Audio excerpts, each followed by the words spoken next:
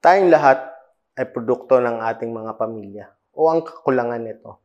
My family, 4 kami sa pamilya, but we grew up with our cousins. Kasama namin lumaki ang aming mga pinsan at isang uncle. Both my parents were believers. Mananampalataya sila kay Kristo. They were Christians.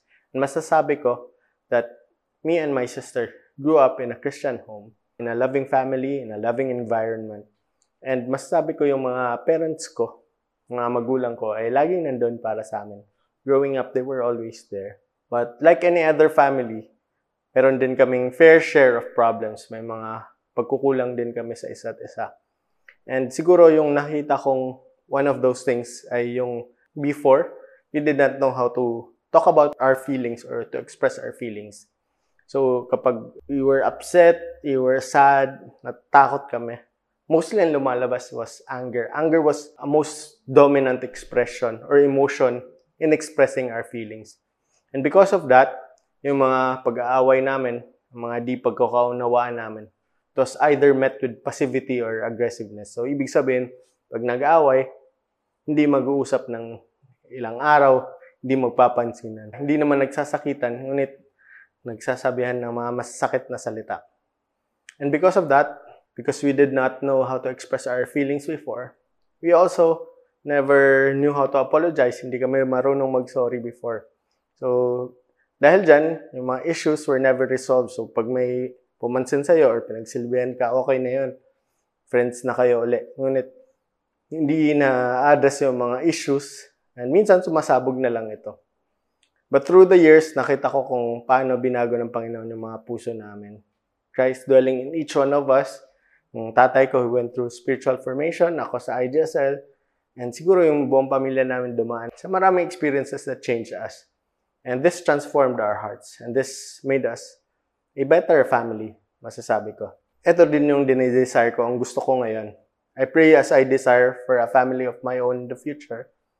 Papakasal ako, magkakaroon ako ng pamilya. I pray that I'll be a better parent, I'll be a better husband, I'll be a better brother. Hindi ko pinapanalangin na magkaroon ng isang perpektong pamilya, pero yung isang pamilya na pinananahanan ni Kristo. Nais nating lahat magkaroon ng magandang pamilya. Hindi siguro perpekto, ngunit isang pamilya na masaya, na may pagmamahalan. Ngayong umaga, titingnan at susuriin natin ang Colossians 3, verse 12 to 17, na isinulat ni Apostle Paul, and titingnan natin how we can relate this to our own families. Sinimulan niya ang kanyang liham sa chapter 3 sa isang hamon sa mga believers or mga mananampalataya sa Colossae. Sabi niya, he challenged them, dahil sa katotohanan na kayo ay binuhay muli kasama si Kristo, that you were already raised with Christ, hindi sa anumang inyong ginawa, kundi sa kung ano ang ginawa ni Kristo sa krus.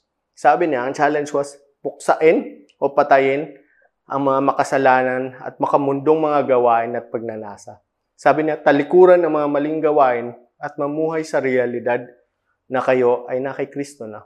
That you were raised with Christ and that you are in Christ now. Ang analogy nga dito, ang picture dito is yung picture ng pag-uubad ng maduming damit at pagsusuot ng bago at malinis na damit. So, the old self, yun yung hubarin natin. And we put on the new self, ang bago nating pagkatao.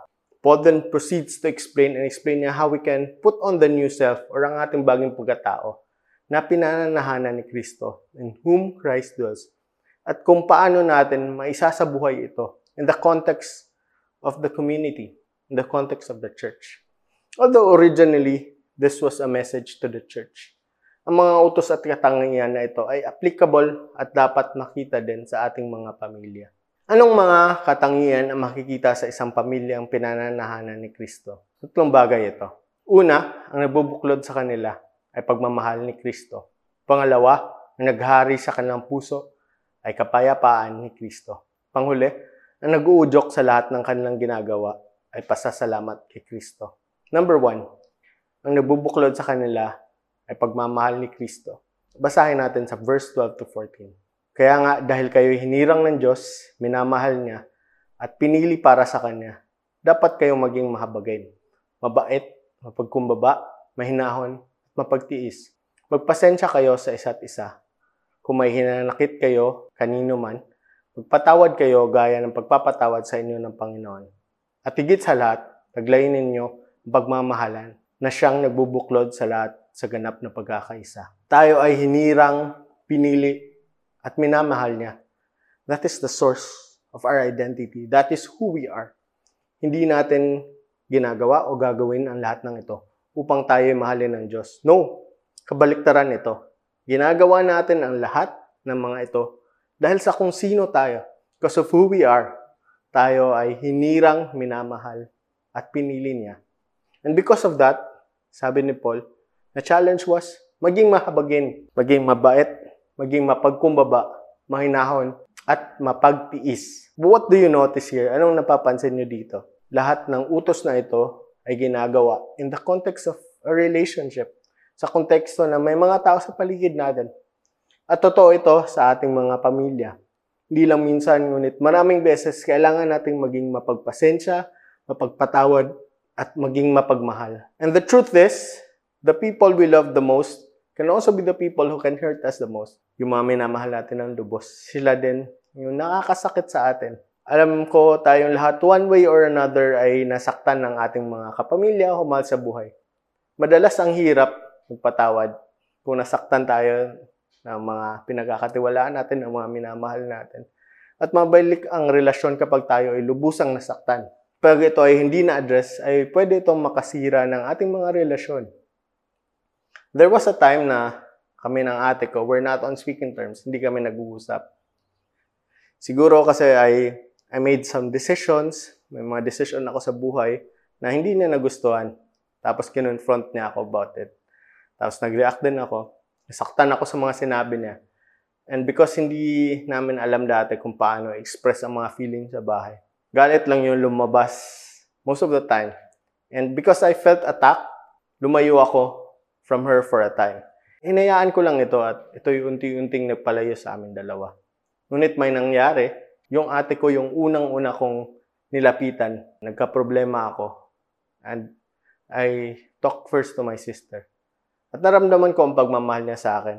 Dahil doon, nagkaayos kami at nagkapatawaran. Kailangan nating magpatawad sa isa't isa. Magpasensya at higit sa lahat, magmahalan.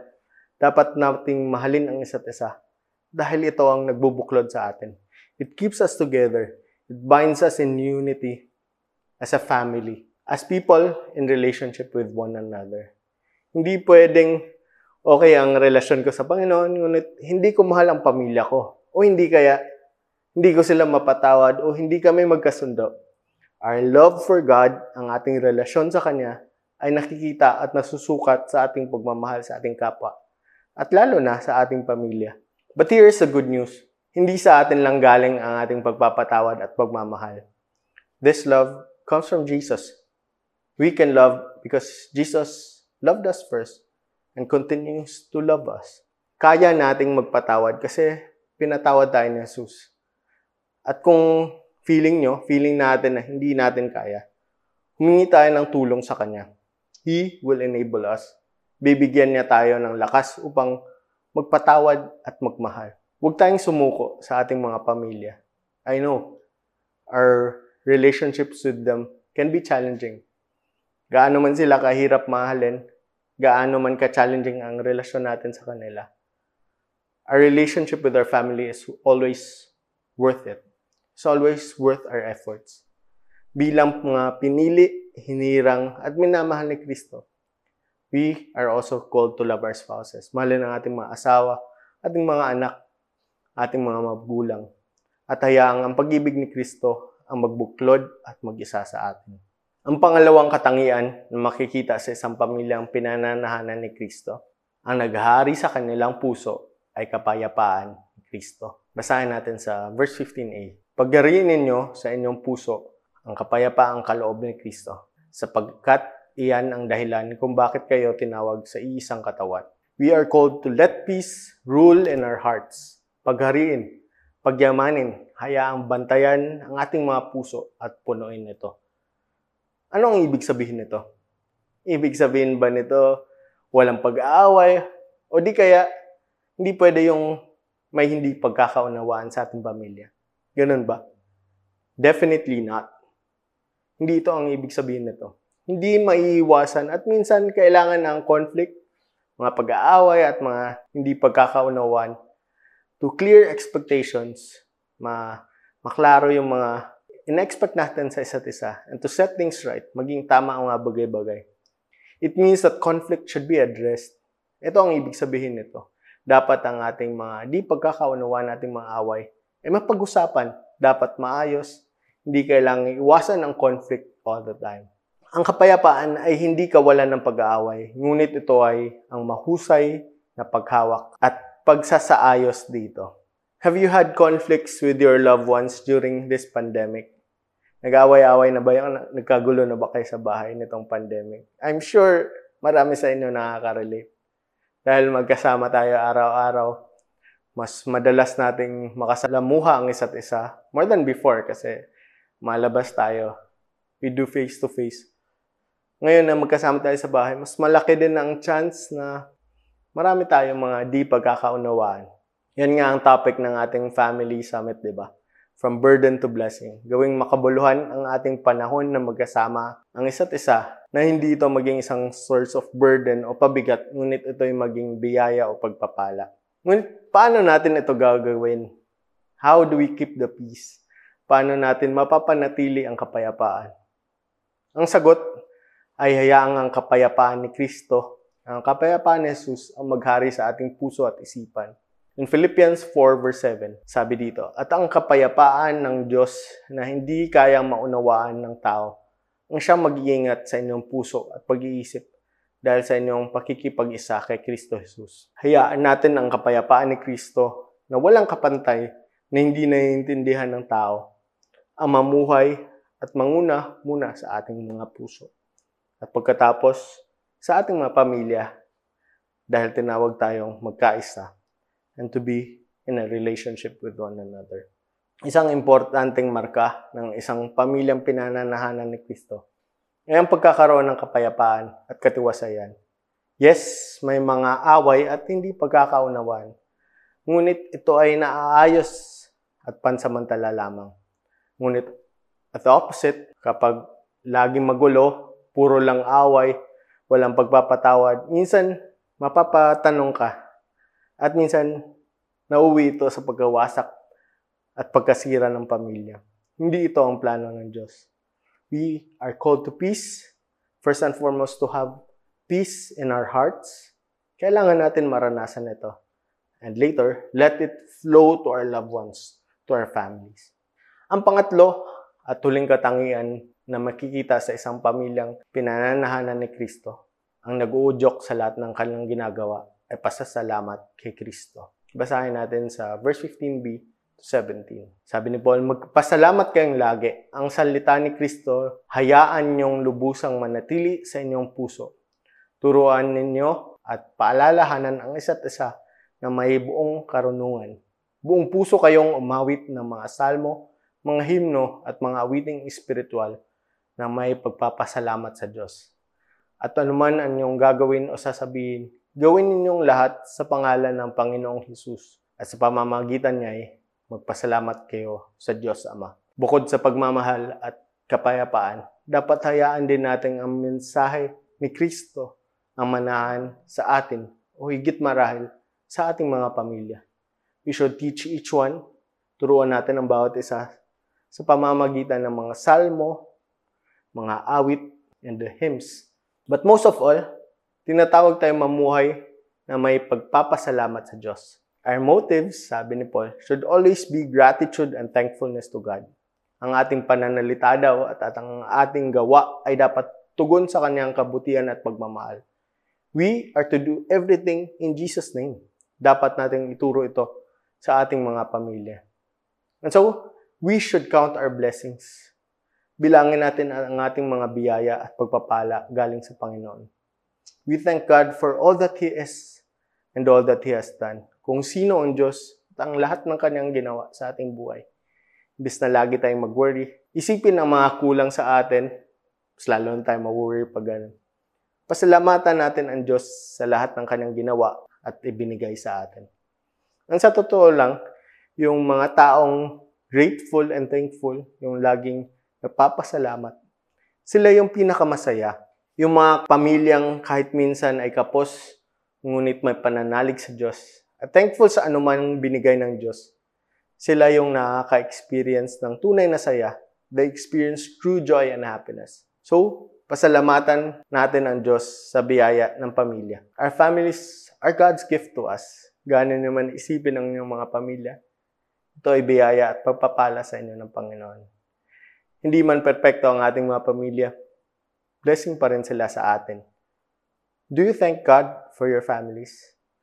Nagpapakita ba tayo ng pagpapasalamat sa ating mga pamilya, sa ating mga asawa, sa ating anak, magulang at kapatid? Do we say, thank you, anak, thank you, love, thank you, honey, thank you, ma, thank you, pa? Do we thank God for them? Do we celebrate, do we appreciate them? Do we say, Lord, thank you sa pamilya ko? Tinatawag tayo ng Diyos na mamuhay ng may pasasalamat sa Kanya. Tinatawag tayong gawin ang lahat sa salita at sa gawa sa ngalan ni Kristo. Paul here deals with our motives, whether in action or speech. Everything must be done in the name of Christ, in an attitude of thanksgiving to the Father. Tulad ng sabi ko nung una, hindi natin ito ginagawa upang tayo ay mahalin ng Diyos. That is legalism. Ginagawa natin itong lahat dahil tayo ay hinirang, pinili, at minamahal ni Kristo. Dahil sa katotohanan ng ating pagkatao, because of the reality of who we are, our true identities, kaya natin itong gawin bilang tugon sa pagmamahal ng Diyos. Alam natin na ang isang pamilya ay pinananahanan ni Kristo kapag, una, ang nagbubuklod sa kanila ay pagmamahal ni Kristo. Pangalawa, ang naghahari sa kanilang puso ay kapayapaan ni Kristo. Ang nag-uudyok sa lahat ng kanilang ginagawa ay pasasalamat kay Kristo. Gusto niyo rin ba ng magandang pamilya? Magkakaroon lamang tayo ng magandang pamilya kapag ito ay pinananahanan ni Kristo. Isang pamilya na hindi perpekto, ngunit nagmamahalan, may kapayapaan, may pasasalamat sa Diyos. Let us pray. Panginoon, we pray for our families. We pray that we will be able to love one another, na matutunan namin mahalin ang isa't isa tulad ng inyong pagmamahal sa amin. Magpatawad tulad ng inyong pagpapatawad sa amin. At magpasensya tulad ng inyong mahabang pasensya sa amin. Lord, help us to love one another. Dahil ito ang nabubuklod sa amin. Keeps us together. Hayaan nyo ring maranasan namin ang inyong kapayapaan sa aming mga puso. That we will be assured of your love. That no matter what happens, you will always be there for us. At itong kapayapaan na naranasan namin, it will flow to our families. Maranasan ng aming mga pamilya. Lord, maraming mga di pagkakaunawaan, maraming mga conflicts, mga away na nangyayari. Ngunit hayaan nyo kaming maayos ito, ma-address, mapag-usapan. And most of all, help us to do everything in your name. Gawin naming lahat na may pagpapasalamat sa inyo. Thank you for our families, Lord. Thank you for our spouses. Thank you sa aming mga anak, sa aming mga asawa, sa aming mga kapatid. Bless our families. Naway kayo'y manahan sa aming mga pamilya, Panginoon. Bless us. Protect our families. In Jesus' name we pray. Amen.